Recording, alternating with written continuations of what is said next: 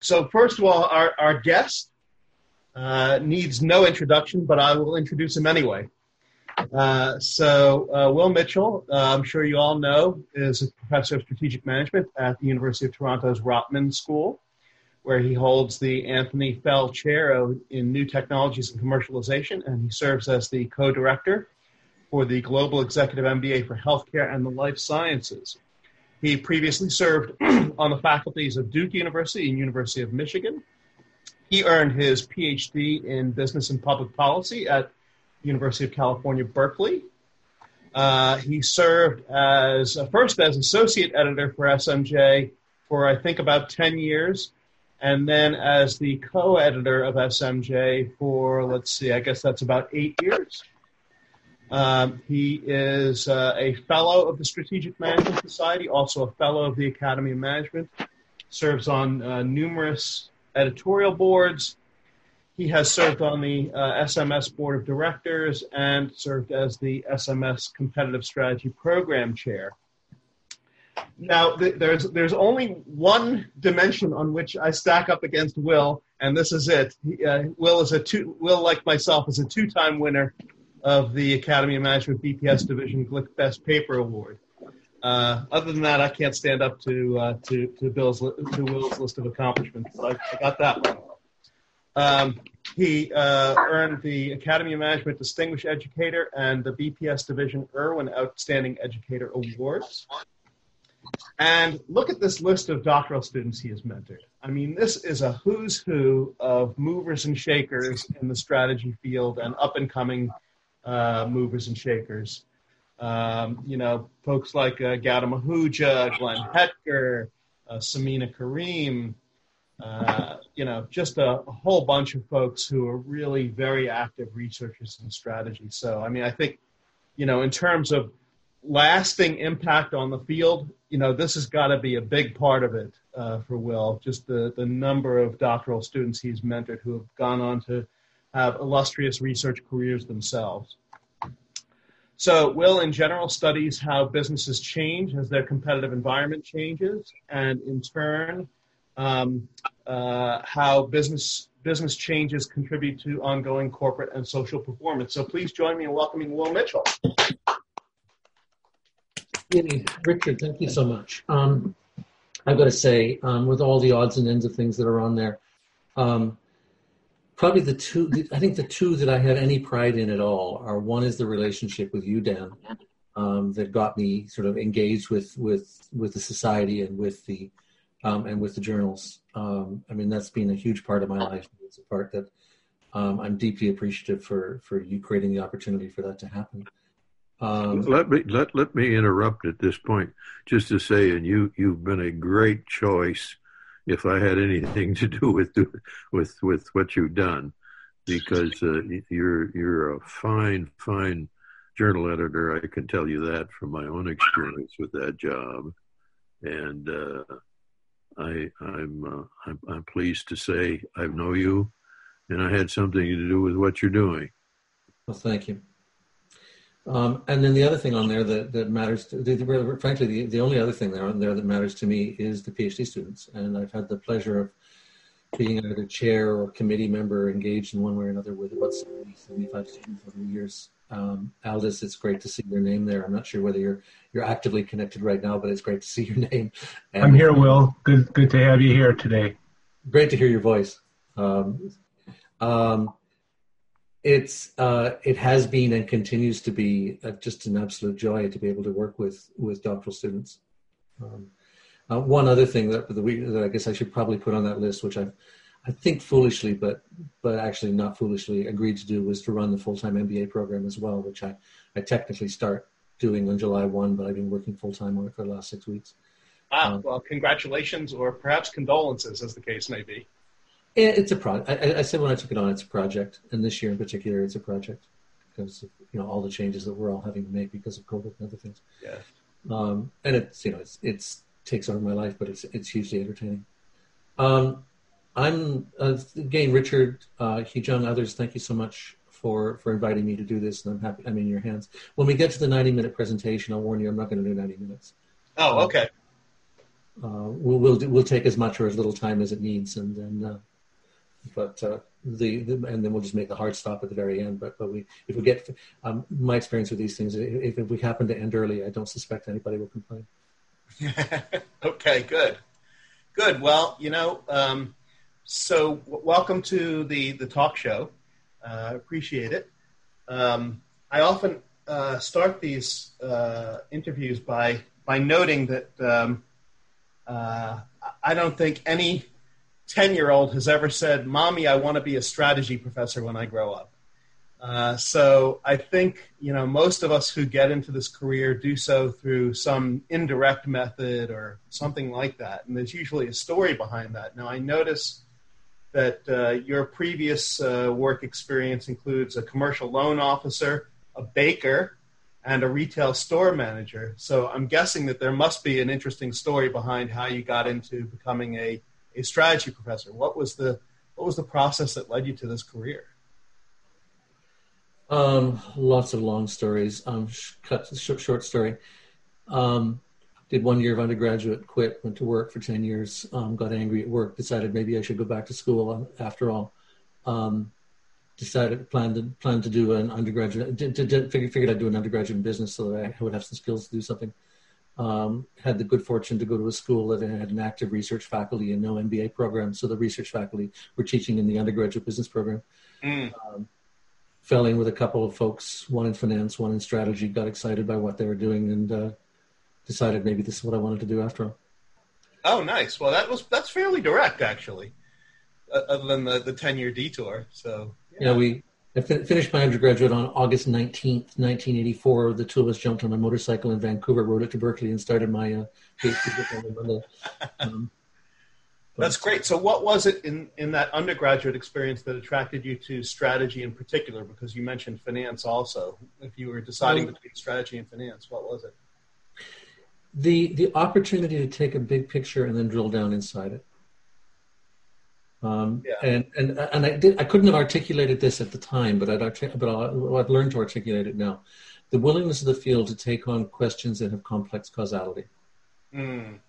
And then to try to tease out as much as you can, as reliably as you can, at least some piece within that mess of complex causality. But some of the fields that I know and love are a little bit less willing to take on questions that have only partial answers. And we have a field have been willing to do that. And then put together partial answers across an individual's research agenda, across the field's research agenda, and come up with robust insights through triangulation and replication. And as a result, we've got at times messy, but ultimately a really strong and important broader view of organizations and so both business organizations and broader social organizations than most fields do. Yeah, I think there is a richness to this field that your answer kind of captures. That's right. So you went to Berkeley, the legendary Berkeley BPP PhD program, and I guess you were probably one of the earliest students in that program. Is that right? Not in BPP itself. BPP has been established for a long time. But I was there at the when it was making the transition from basically being a political science program. Ed Epstein, David Vogel, and others, to being more of a strategy / economics program. Tisa just Ollie was not there as a faculty member, but he was visiting regularly. Sid Winter was visiting regularly. Dick Nelson was visiting regularly. Maury wasn't there as a faculty member, but he was visiting regularly. And it was just at this really powerful transition from still taking its historical interest in social organization seriously, but combining those with a focus on strategy and economics. And in fact, Dan, I'm blanking on the name of the woman. There was one of our students had come in from Purdue. She was working with you and Arnie, and kept talking about strategy. And the rest of us were sitting in the PhD program saying, "What on earth is strategy?" And she kept telling us about what you folks are doing at Purdue and what Dan Schendel was doing, what Arnie Cooper was doing.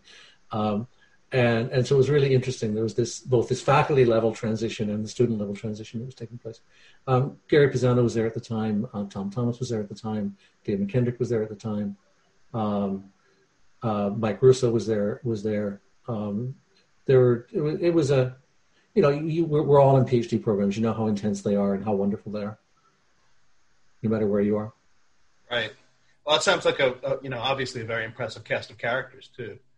So, we have several doctoral students who are in the process of trying to, find a dissertation topic. And so I always find that there's usually interesting stories behind that. You did your dissertation on the medical diagnostic imaging industry, obviously turned into several very highly cited publications for you. So obviously a great success story for coming out of that dissertation. Can you tell us about the process that led you to the particular topic that you wound up studying for the dissertation? Yeah, I came in planning to study worker co-ops because I've been working in one. And I spent about a year and a half, both studying, studying the theory of worker co-ops and gathering data on it, and discovered that there were more people studying it than there were doing it, which didn't seem like a bit of a dead end. And I was working for Susan Foote as an RA. Susan was a lawyer who was a BPP scholar in the BPP group. And for a variety of reasons, we got looking at this notion of medical imaging, some stuff with magnetic resonance imaging, NMR at the time, nuclear magnetic resonance imaging. And I'd been talking a fair bit with Ollie and David about transaction costs and thought, oh, good, it looks like there might be some transaction costs buried in here. And so I just started messing around with a combination of theory and data. And actually, it's interesting because I thought I was doing a transaction cost study. And in fact, I wrote the dissertation as a transaction cost study. But in practice, I think I ended up, in practice, it's actually more of an evolutionary economic study, an evolutionary strategy study than transaction costs. It had much more dynamics in it. And I just got partly, it was partly the empirical setting is just hugely intriguing. It's so complex, it's so dynamic, and it's not, imaging in itself, and then just more broadly, med tech, life sciences. I've never left it. I mean, I still do lots of other stuff, but I still do about half my work is still life sciences. And then there was this really interesting pool of theory, and some combination of transaction costs, Dick and Sid's work on evolutionary, the ecological work that Glenn Carroll, who I was working with, that John Freeman, who I was working with, taking classes with, were working on. And there was just kind of a really interesting, messy nexus in there that has never really let go. So in your answer, I had never realized, did I understand that correctly, that the original impetus started with something public policy related? Well, policy, I'm not sure if it's public policy or social engagement. Okay. It's been a bunch of years working with worker co-ops and consumer co-ops in Vancouver. And with the goal of having an impact on social organizations and society more broadly, which I've never left. But wanting to get down into the weeds where, rather than, I don't have that much taste for policy, sort of sitting in the clouds of policy. I've got a lot more taste for being engaged with organizations and being engaged with people. Will, could I make a comment, Will, about Berkeley as I knew it? Yeah. Berkeley came to my attention because I was at Stanford. And I got involved in coming to know it by what I studied at Stanford in economics. And I learned that there was a long history in the economics department at Berkeley that had to do with industrial organization economics. And Ed Mason and just a host of people, and of course Oliver Williamson and was in and around there. But I came to know it in the 60s for that purpose, and it's had an impact on this field, really. You couldn't have helped but been impacted by that as a student, I'm sure. Absolutely. I mean, that tradition was, and we all know what the institution, if there's one theory in social science that I take as having any sort of predictive value, is the theory of imprinting. And imprinting, the original theory, Stinchcombe's original theory of imprinting is what happens at the beginning as a long-term impact. And I think you can generalize that a bit and say there are major events that happen along an institution's history that have a huge, long-lasting impact on the nature of the institution. And certainly you're right, Dan. I mean, the Bain and Mason work, and the empirical I/O just has had a huge impact on it. And, it's come up through people like Janet Yellen, who was head of the Council of Economic Advisors. Janet was on the faculty at the time when I was at Berkeley. She was working with Thies. Thies was working with a bunch of other folks. Rich Gilbert was there. A bunch of folks who were on the FTC during the Obama administration were there. It's had and continues to have just a huge impact on policy and on practice. Mm-hmm. Mm-hmm. And in some sense, Chicago went from being kind of the regulatory version of I/O to the free market version of I/O through a series of imprinting. And Berkeley, in many ways, has sort of maintained the mantle of sort of regulatory version of I/O. Although I guess with David Thies would be the counterpoint to that. Yeah, he would be. Yes. No, I have to say that just looking back on it myself, industrial organization economics, and that Berkeley was certainly a place. Harvard was too, and some of the books that were being written really still was impacted by the Great Depression in the 30s. But as people were trying to understand competition, but as we got into competitive analysis as a subject of importance to strategic management, we owe a great debt to that vein of thinking in economics. Was important stuff was written, and I think impacted all of us. There's a thing that Berkeley has done in that field, and this is partly David, it's partly a bunch of folks. Janet's part of this, Laura Tyson was part of this, Rich was part of it. Was taking it from being static to making it more dynamic. Because if you think about market power, you can treat it as a static phenomenon. You have there's a given level of concentration in 2020 in a given industry. Or you can think of it as a dynamic phenomenon. Concentration is changing, technology is changing, competitive forces are changing.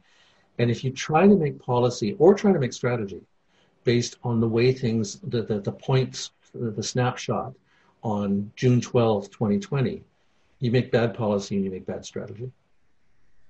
Mm-hmm. And one of the things that group of folks, and this is the business school folks, right? So this is the power of bringing the business lens into it rather than just economic theory, neoclassical economic theory lens into it, was to really take seriously the notion of dynamics and how that is relevant at the national level. At the time, competition between the U.S. and Japan, now the competition between the U.S. and China, and looming India and others. At the firm level, competition within industries, competition in terms of convergence across industries. Because if you don't take the dynamics seriously, the technological dynamics, the competitive dynamics, you just end up doing a really, really bad job, and you damage things. And again, I think one of the huge powers of that group of people was to get that taken seriously in theory, get that taken seriously theory in public policy practice, and get taken seriously in the practice of management. Mm-hmm. Mm-hmm. Well, I know just in my own thinking, I certainly am impacted by a lot of that kind of thinking, and it's contributed an awful lot to the field and its thinking. No question. So I'm not at all surprised you ended up in the strategy field. You were well trained for it, so it's a good thing. So I like your sign, Black Lives Matter. Yeah, I'm particularly fond of that street sign. I think the mayor, I love the mayor of DC standing up and saying, "Damn it, I'm going to claim this park." That was the day after the photo op. They're saying, "This is my city. This is our city, and you can take photo ops in it if you want, and you can you can push people out of it, but we claim it." Very good. So, I tell my students, so we were mentioning about your dissertation topic. I tell my students that they need more than a dissertation topic. They need a dissertation question. And, obviously in addition to doing your own dissertation, you've overseen many, many students' dissertations. What experience do you have that you can share in terms of narrowing a topic down to a specific question for a dissertation, either from your own experience or from your students' experience? I keep thinking I have this one figured out and I don't. It's different with every student. And it's different with every paper, right? It's different with every dissertation and ultimately it's different with every paper. I don't know.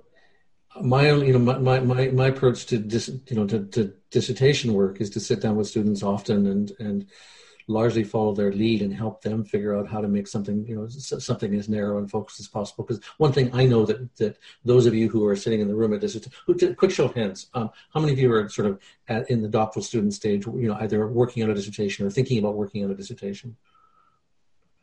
So we've got. So you in your head know that this is going to be really complex. I in my gut know that it is going to be really complex and it's going to be more complex than you realize it's going to be. And I'm sure I know that's true of all the faculty on this call who've done dissertations, work with people doing dissertations. So my main job in a dissertation is to keep pushing people to make it narrower and narrower and narrower so that when it blows up, it's still manageable. The structured thing I do, one structured thing I do is, and this is both true for papers and true for dissertations, is really push people hard to think about who the audience is. And, Herb Simon used to have a sort of a two-part way of thinking about a piece of research, and this is relevant for dissertations. He said, he would say that any good paper, any good dissertation has a question and has an answer. It has a question that I think is interesting, as an audience will think is interesting, as a reader will think is interesting, and it has an answer that gives me a reason to believe that that it's reliable. And so question and then a research design that gives you a reliable answer. But there's a third part to that that's implicit in that, which is the audience, right? Because one question will be of interest to one audience and not to another. One research design will be reliable for one audience and not for another. Every audience has its own norms of reliability. And so a dissertation really is those 3 points, right? It's the question you're asking, the audience you're having the conversation with about the question, and a research design that meets the norms of reliability for that audience. And by audience, I can think of big theories. It's the audience is ecological theory, or the audience is evolutionary theory, or the audience is pick your favorite theory of the moment. I'd rather think of it in terms of names of people. Here are the 5-6 people that I'd like to have sitting down at a table with me talking about this work. And they might be dead, so I've got their ghost. I'd like to have the ghost of Edith Penrose sitting at the table. But some of them have to be actively engaged on the frontier of the field right now.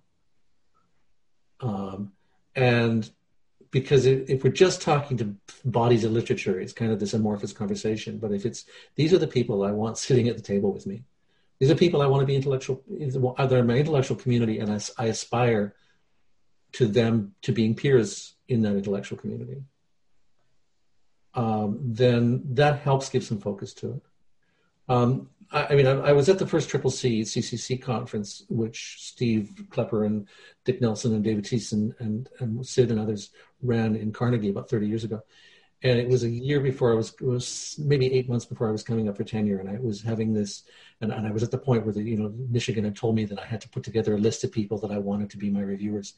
And I looked around the room and I said, gee, I need 12 people on that list and 10 of them are here. Because, Rosenberg was there and Thies was there and Nelson was there and Winter and Klepper and others, Dick Rosenblum. And that's an incredibly powerful thing, right? To know who it is that you want, that you're talking with. And with a dissertation, the closer you can get to that, who's at the core. There's going to be lots of other people on the periphery, but who's the group of 6, 10, 12 people who are at the center of who you want to have the conversation with?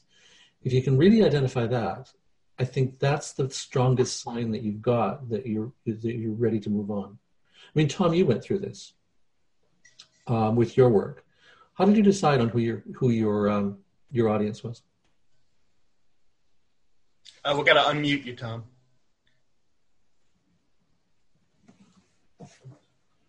Oh, I'm sorry. I think he's still muted. There is. Really? Unmute. Okay, sorry. No? Now you're good. Now good? Okay. Sorry, I was a little confusing because I had econ people and strategy people on my committee, but I was trying to push more to a strategy audience and was thinking about it that way. And I guess I was just thinking about the corporate strategy audience mostly. Right.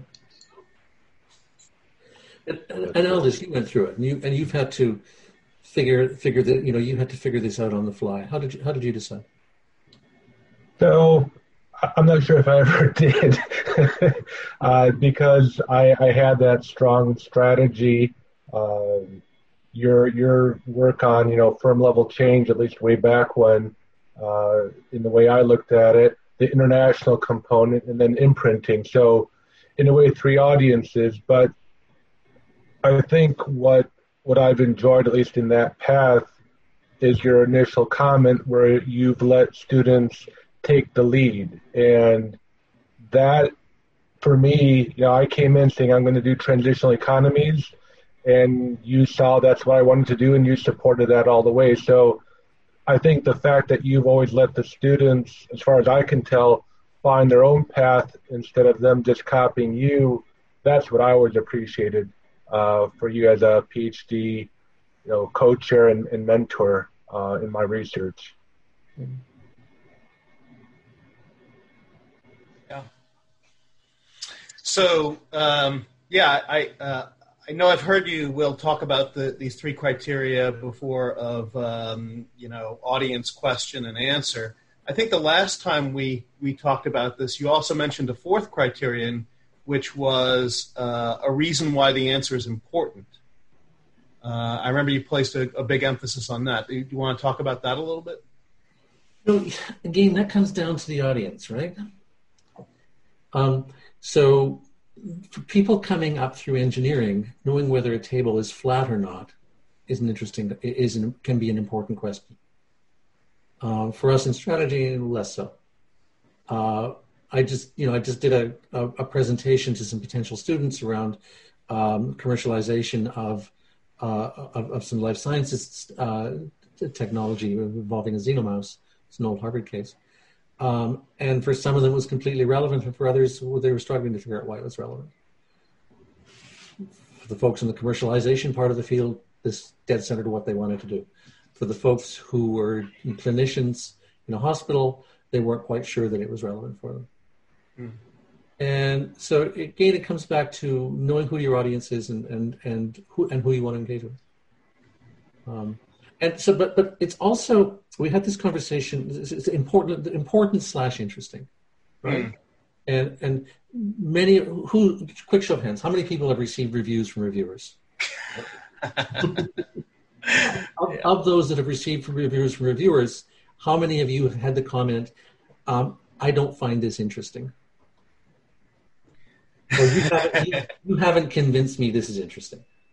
Oh, okay, yeah. And you haven't convinced me is a really important statement because it says it's endogenous, right? It says, in part, the field has a norm of what it thinks is interesting, on June 12, 2020. But it's also our job as scholars to convince the field that what we're doing is interesting and that we were paying attention to it, but you should know, because I've got some logic for why this is relevant for theory, or this is relevant for empirics, or this is relevant for policy, or this is relevant for strategy. But you've identified some reason why there's a body of people who will be able to do something with your results that they couldn't have done before. And even more than the results, will be able to do something with your argument, with your logic, that they couldn't have done before. So important / interesting, I think actually is as much the maybe even more, the responsibility of all of us in this call, rather than expecting the audience to sort of tell us that it's interesting. I mean, I sometimes use the analogy of I've made the mistake of standing out there with a megaphone yelling, hoping that somebody will figure out what it is that what I'm hearing, and that somebody will hear it and figure it out. And then I discover that I'm actually rather than standing on top of a mountain with a megaphone, I'm standing on top of a molehill inside a canyon, and the noise and the sound is just bouncing off the walls, and nobody hears it. It's my job to talk directly to someone who I think will find this relevant and explain to them why it's relevant. Good. So one question I like to ask guests is, your particular research focus has been on this dynamic interrelationship between a firm and its environment, right? Is that fair to say? Mm-hmm. Yeah. So what do you think within that topic of this dynamic relationship between the firm and its environment, what do you think are the most important questions that still have not yet been answered, the most important unanswered questions about that topic? Some infinite number of questions. Why do some firms, some organizations survive when all the others around them are failing? Why do some organizations that should fail keep going forever, otherwise known as academic health centers? And mediocre universities? To be maybe too close to home.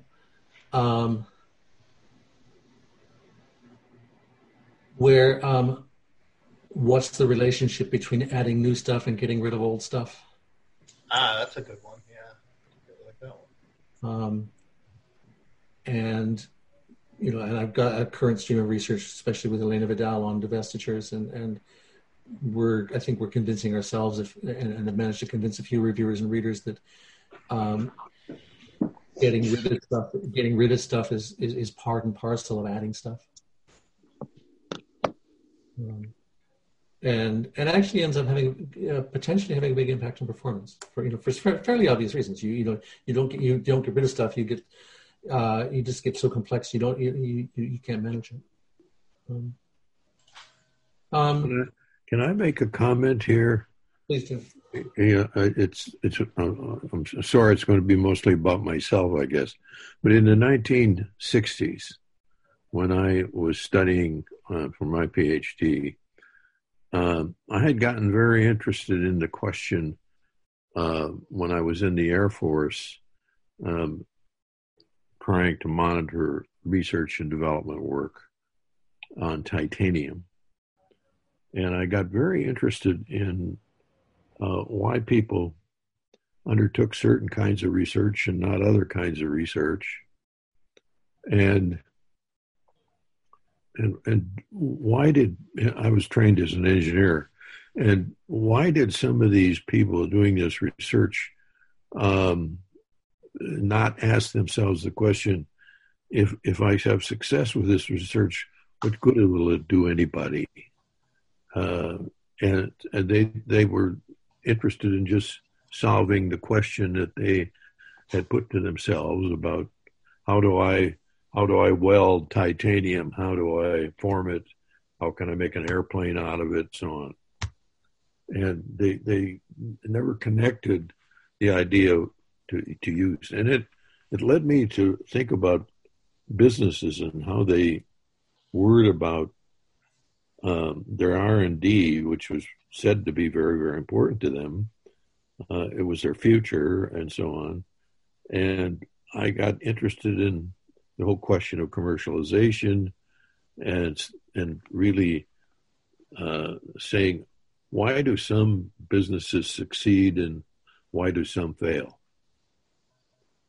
And that has been, for me, the most fundamental question we have to answer. Yeah. Why do some succeed? Why do some fail? Can we say how we do that? that mostly began in the literature of management as a question of efficiency and not a question of effectiveness. And when I started harping about strategic management in the late 60s here at Purdue, I saw something different than we weren't asking that question as teachers. We just weren't. And there was more to it than efficiency, that there was something that ended up being called strategy. And of course I was a apostle for strategic management throughout the whole decade of the 70s, and nobody ever caught up with me till the end of it. But I still think if you have to explain what the hell it is you do, what do you study, I think you got to say it has to do with success and failure. Can I answer that question? Yeah. So let me just throw some rough numbers out. I did a quick thing with the CompuStat a couple of years ago where I took CompuStat firms that were in the CompuStat in 1950, I had to find 1950, but they weren't that reliable. So 1960, 1970, 1980, 1990, 2000, 2010. And then I think I did this in 2016, 2017. And so how many are still alive in 2017? This is just a really quick, dirty thing I was using for teaching. And, those in 1960, there were maybe 8% that were still alive. And those in 1970, there were maybe 9% that were still alive. Those in 1990, there were maybe 10 or 11. I think 2011 or 12, 13, something like that. 2010, so these are companies that were around after the crisis, the big recession. So these are companies that managed to get through the recession, robust enough to get through the recession. And 6-7 years later, only 70% of them were still alive. Now, 70 sounds like a large number, but we're talking, less than a decade, just over half a decade, and 30% are gone. And these are companies that had demonstrated that they could survive through a tough time. Mm-hmm. There is an amazing amount of turnover. Yes, there is. And on the other hand, there are a few that survive. Yeah. And it's not two sides of the same coin. There's somewhat different explanations for failure, and it's not just turn them over and you get the explanations for survival. Mm-hmm. And it's partly to do with environments, it's partly to do with industries, it's partly to do with the technology that the firm has had, it's partly to do with the people in the firm and the transitions from one group of people to another. I mean, this is if we go back to the notion of complex causality, this is complex causality writ large. And you can't do one big study and gather it all. But you can tease out really interesting parts. And some of them are interlevel. What's the relationship between, a Kevin Lobo becoming CEO of Stryker when they push out their former CEO for some personal reasons, and making some changes in strategy, and helping the company changing. Partly being the last 10 years, partly being a function of the prior 40 years of the company, but also partly being a function of the insights of a new CEO who came in unexpectedly. And so there's some really interesting interlevel questions that we could dig into. That is one of the things I like about this field is that, we are studying an outlier phenomenon. Yeah. Basically success is rare and sustained success is far rarer. Yeah. And so it really is an outlier phenomenon that we see. And it's not just luck. Mm-hmm. Right? So you take Lippmann and, the Lippmann and Rammelt work seriously, and Dick still sort of makes these arguments that it's largely just luck. And there's an element of luck. But we've all been around enough organizations to know that some people are better at managing unexpected events than others. Sure. And if you're better at managing unexpected events, then you're lucky, but you're also good. And our job as scholars to figure out, some systematic aspect of what makes you good. Or bad. The good part's more interesting. Let me ask you a couple of questions about projects that you've done. Obviously, you've done, a huge number of research projects over the years. And I'm wondering if you can tell us about any particular challenges that you experienced in doing those projects that, I don't know whether it might be challenges in terms of framing a project or figuring out the theory or gathering the data or analyzing the data or writing it or, getting reviewers to believe it or whatever. But what have been the any particular challenges that you've encountered, and how have you overcome them, or maybe there was some reason why they couldn't be overcome, but tell us about something about that. Oh, I like data and don't like framing. I'm perfectly happy to spend about 6 months ago, somebody asked me what my hobbies were, and I thought for about 30 seconds, said putting together messy data sets.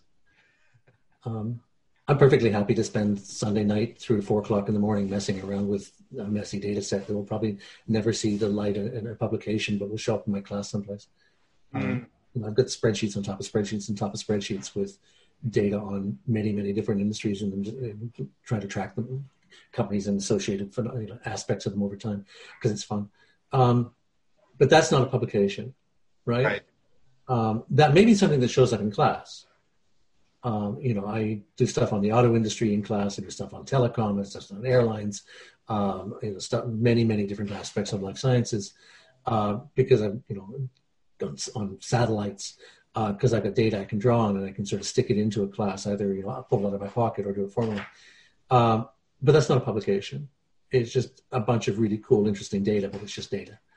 A publication, a reliable, sustainable conversation with peers in the field needs framing, right? It needs, and framing is basically what? It's, some of you probably heard me talk about blue state and red state research, where, is that familiar to anybody? Those terms of blue and red research were familiar to anybody? Where, think about some pieces we do in research. One is we've got a theory. And two is we have some logic for hypotheses or some logic for a research question that's interesting. Three is we have a research design with some data. And four is we have some results that we draw implications from. And one way to build a paper is to say, here's a theory, here's a hole in that theory, something we don't know. Here's some logic for how we might fill that hole. Here's some data that we can use to test the logic. And here's some implications from the research design that tell us something new about theory. Right? So we've got a theory called the resource-based view of the firm. We know some things in the resource-based view. There's some things we don't know. That's the whole. We develop logic around the resource-based view, and we say something new, and we expand the boundaries of the resource-based view. What journals does that sound like we publish that in? I have filled a hole in theory.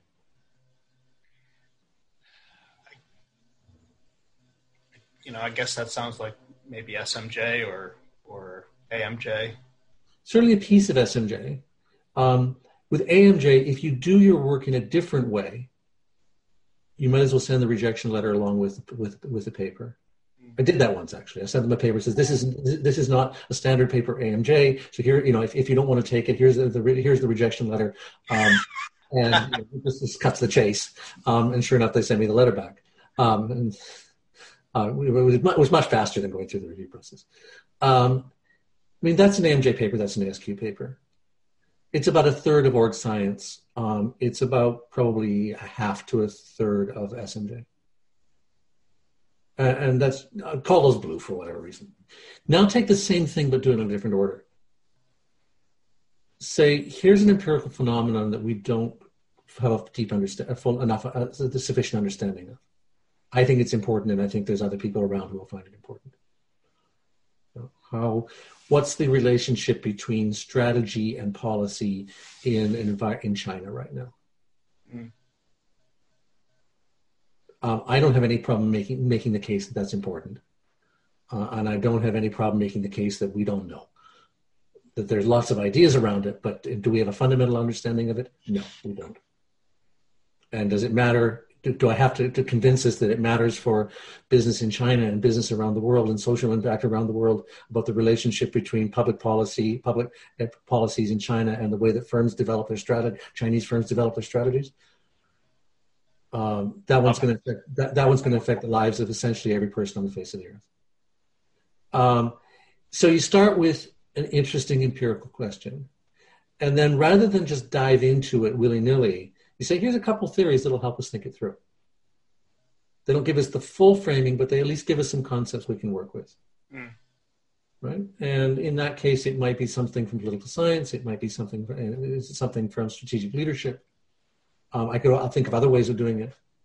But I'm not going to try to do the whole thing. I'm not going to try to boil the ocean, but I'm going to pick a couple things that will help me understand it. And so I start with the empirical framing, but the empirical question, but then frame it with some concepts, some theoretical concepts, and then do the research design and come out with some results that tell me something about the empirics and actually might tell me something about the theory as well, right? Because if I don't have a full theory, then there's some theoretical contribution as well. What journals will take papers like that? Well, there's that, what is it, Academy of Management Discoveries, right? The new... I've sent 2 papers to AMD. I've been rejected both times, and in both cases, the rejection letter said, we're an empirical journal, but we're an academy journal, therefore we need theory. Wow. But I thought that was the intended purpose of that journal. In theory, at least, AMD should be in that space, yes. Yeah. Research policies in that space, management sciences in that space, maybe a third of org sciences in that space. Roughly maybe a half of SMJ. And this is, so then imagine you do a paper that tries to do both. So in your introduction, you say, I'm going to do a theoretical contribution to the resource-based view of the firm and to evolutionary economics. And by the way, I'm going to tell you something fundamentally new about this phenomenon that we don't fully understand. Does the Purple Valley of Death sound like about the right description? I was going to say that's, I had one of the doctoral students who was 1 year ahead of me in my doctoral program gave me this piece of advice in terms of selecting members for a dissertation committee. He said, when 2 dogs fight over a bone, the bone loses. Yeah. So I think you're setting yourself up with the purple to be a bone. Yeah. Yeah, I mean, I had the good fortune at Pasha McMoon and I had a paper that took 5 years to get through management science. And the only reason it got through is because we had the good fortune to have an anonymous reviewer named Tarun Khanna who kept saying, you cannot say this is a contribution to network theory. Because we kept saying, this is a contribution to network theory, and we're going to tell you something about the evolution of buyer-supplier relationships in a setting with business groups and how they affect innovativeness. And we kept stumbling because we're trying to do both. And Tarun, in his guise as an anonymous reviewer, kept saying, no, you can't do that. Right? There's an interesting empirical thing here. You can use network theory to frame it, but you do not have a contribution to network theory. And he forced you to narrow it down. Yeah. Forced us to say, forced us to try to climb only one mountain. As opposed to having one leg on one mountain and another leg on the other mountain. Yeah. Well, that brings up, that segues nicely into the next question I was going to ask, because I wanted to tap into your experience with several decades as an editor. I'm guessing you've written hundreds, perhaps thousands of decision letters in that time. And, do you have any advice for authors? I mean, I'm sure you've seen authors who have handled the review process well and authors who have handled the review process poorly. And I'm wondering if you've drawn any lessons from that, any advice you can give us about being, one of the authors who handles the review process well rather than poorly. Yeah. So I'm in this crowd. I'm second only to Dan in writing decision letters. I've written a little over 3,000 for SMJ. Dan has written more than that.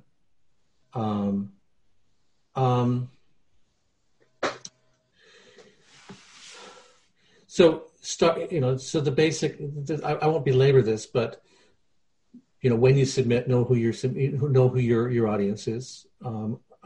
I make sure that my first paragraph, first 2 paragraphs cite the people that I want in the core audience and don't cite the people I don't want in the core audience. The people I don't want in the core audience may show up later in the control variables or in the secondary part of the theory, but I don't want them front and center because they're not the people I'm talking with. And how many of us who've had reviews have had a reviewer from one camp and a reviewer from a different camp, and they both want different things? Mm-hmm. Yep. And it's completely and totally impossible to respond to both. And that's in my experience, that's my fault. I set up the paper where it's not clear whether it should go to Bill Barnett or whether it should go to Dick Nelson. Mm. And Bill and Dick are both wonderful people, but they look at the world in different ways. And I can't satisfy both. And so for me, first two paragraphs, introduction is about the people who are central to my argument. And as an editor, that's the signal for who I should be looking for reviewers. Right. So as an editor, I don't go just to the site's bibliography and look for people in the bibliography. I read the first couple of paragraphs and see who the author is telling me is the core audience. Mm-hmm. And then pick those people or pick people that are related to those people. So that's the first thing, is just line us up so that we know who the relevant audience is. And then when they get the paper back, whether it's a rejection, R&R, review and resubmit, or rejection, I've learned to write an R-to-R table where I take I've got 3 columns in the table, and in each cell, in each column, in the first column, I just copy in every comment. And then in the second column, I summarize the comments so that I really understand what the person's asking. And for those of us who've written reviews, how often do you write a review where you kind of know there's something there, but you don't have the time to really get into precisely what it is? And so you kind of raise the issue, but you're not quite exactly sure what it is, but you know it needs to be dealt with. Does that sound familiar to anybody who's written a review? Guilty as charged. And it's not guilty, because it's not my job to come up with the answers. It's my job to come up with the questions. And so in that second column, I summarize it down to say, this is what I think you're asking. This is how I interpret what you're asking. And that may become part of the conversation if I've mischaracterized it, but I usually get it right. And then in the third column, this is how I plan to deal with it, right? And I'll my co-authors and I actually will circulate that R-to-R table around amongst ourselves several times before we start the revision, because it's a roadmap for what we're going to do. So it's a second question for those of us who've done revisions. How many of us have done a revision, then written the response to reviewers, discovered that we didn't really respond to one thing and tried to hide that fact? Because we want to go back and tear the revision apart to fix it.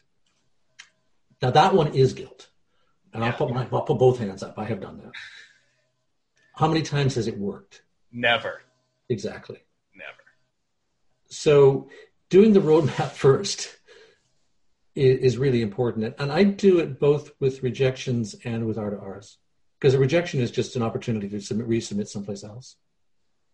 And odds are I'm going to run into the same questions, possibly run into the same reviewers, so I might as well do it right, as opposed to changing the date, calling a revision, and sending it to another journal. Then I guess the third thing, and I'll stop there, is Dan was really good at this. I like to believe I'm good at this. I'd like to believe that the editors at SMJ are good at this, because we've been really careful about who we invite to be editors at SMJ, is that we don't take votes, right? And how many of us have been in another how many of us question? How many of us have had a paper, gone to a journal, and you look at it and you realize that what the editor is doing is just sitting there as the traffic cop and counting how many times the reviewers say yes and how many times the reviewers say no. And if you get unanimity, the editor says yes. And if you get a majority, maybe they say yes, and otherwise they say no. Mm-hmm. They're a traffic cop. SMJ doesn't appoint traffic cops to co-editor roles. And that's really going back to the history. That's going back to Dan's imprint, if we're talking about imprinting. And good journals don't appoint traffic cops as decision editors. They appoint people who gather information from reviewers, who gather information from their own reading of the paper, gather information from their understanding of the field, and then they make a judgment call about whether it should move forward or not. And I'll be honest. I mean, usually, if I do my job right in picking reviewers, I follow the lead of the reviewers because I'm on the same page as they are. But there have been times when I have said no when every reviewer has said yes, and there have been times when I have said yes when every reviewer has said no. because I've got more information than they do. And it's my job as a writer, as an author, to give the editor as clear a sense of what I'm doing so that they can make a thoughtful judgment in their role as a decision editor rather than a traffic cop. And so for any R to R, I actually now write a summary page at the beginning and say, look, here are the these are the big things people asked for. Here are the major steps that I took to deal with them. Here are the things I didn't do. This is why I didn't do them. And I try to minimize the number of things I didn't do, but there's always some things you don't do. Right. And you might as well be honest about it right from the beginning. And then I actually now typically just include the R to R table, this copy and paste the spreadsheet into it and say, here's the details here, because we can, and then I'll write a point form response after that as well. But that first part of it, I think actually is important, because that's a conversation partly with the reviewers, but it's especially a conversation with the editor. And we're much better off as authors if our conversation is with the editor rather than with the reviewers. Does that ring true to folks who've gone through this process on either the editorial side of the table or the author side of the table? Yeah. Let me try to squeeze in one last question before we take our break. So this question is driven by, your great success in mentoring doctoral students, what we talked about earlier, how many incredibly productive doctoral students you've turned out. What's the most important piece of advice that you've given to your own doctoral students?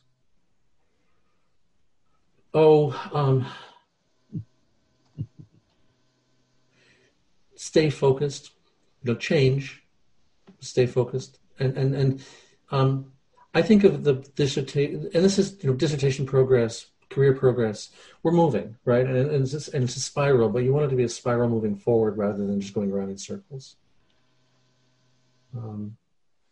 We learn from every piece of work we do. We learn from every conversation we have. So things change. And one of the just truly stunningly amazing parts of this profession that we're in, is that we, more than anybody else in the world, have the ability to wake up each day and say, what do I do today? That is a great perk of the job. And there are constraints. And the more we're in administrative roles, the more the constraints are. But even for those of us in administration, there's huge flexibility. Sorry, hold on a second. That was me. Okay. I apologize. No. It's a good apology, Rich. But if the risk of that, of course, is that you just go off in 16 directions at once and never get anything done. Right.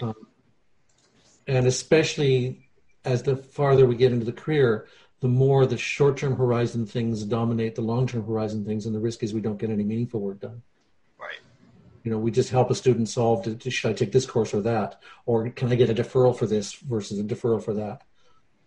As opposed to, I really want to understand the nature of this question that I'm working on, and I have to carve out time to work on it. That's what co-authors are for, and responsibility to co-authors is for. That's what responsibility to doctoral students is for. I actually take there's a lot of value to me in having doctoral students as co-authors and having junior faculty as co-authors, because their careers are on the line if I screw up. So you have to do the longer term work because you're messing up somebody else's life. Right. Well, thank you, Will, for indulging us for this celebrity talk show format. We appreciate that.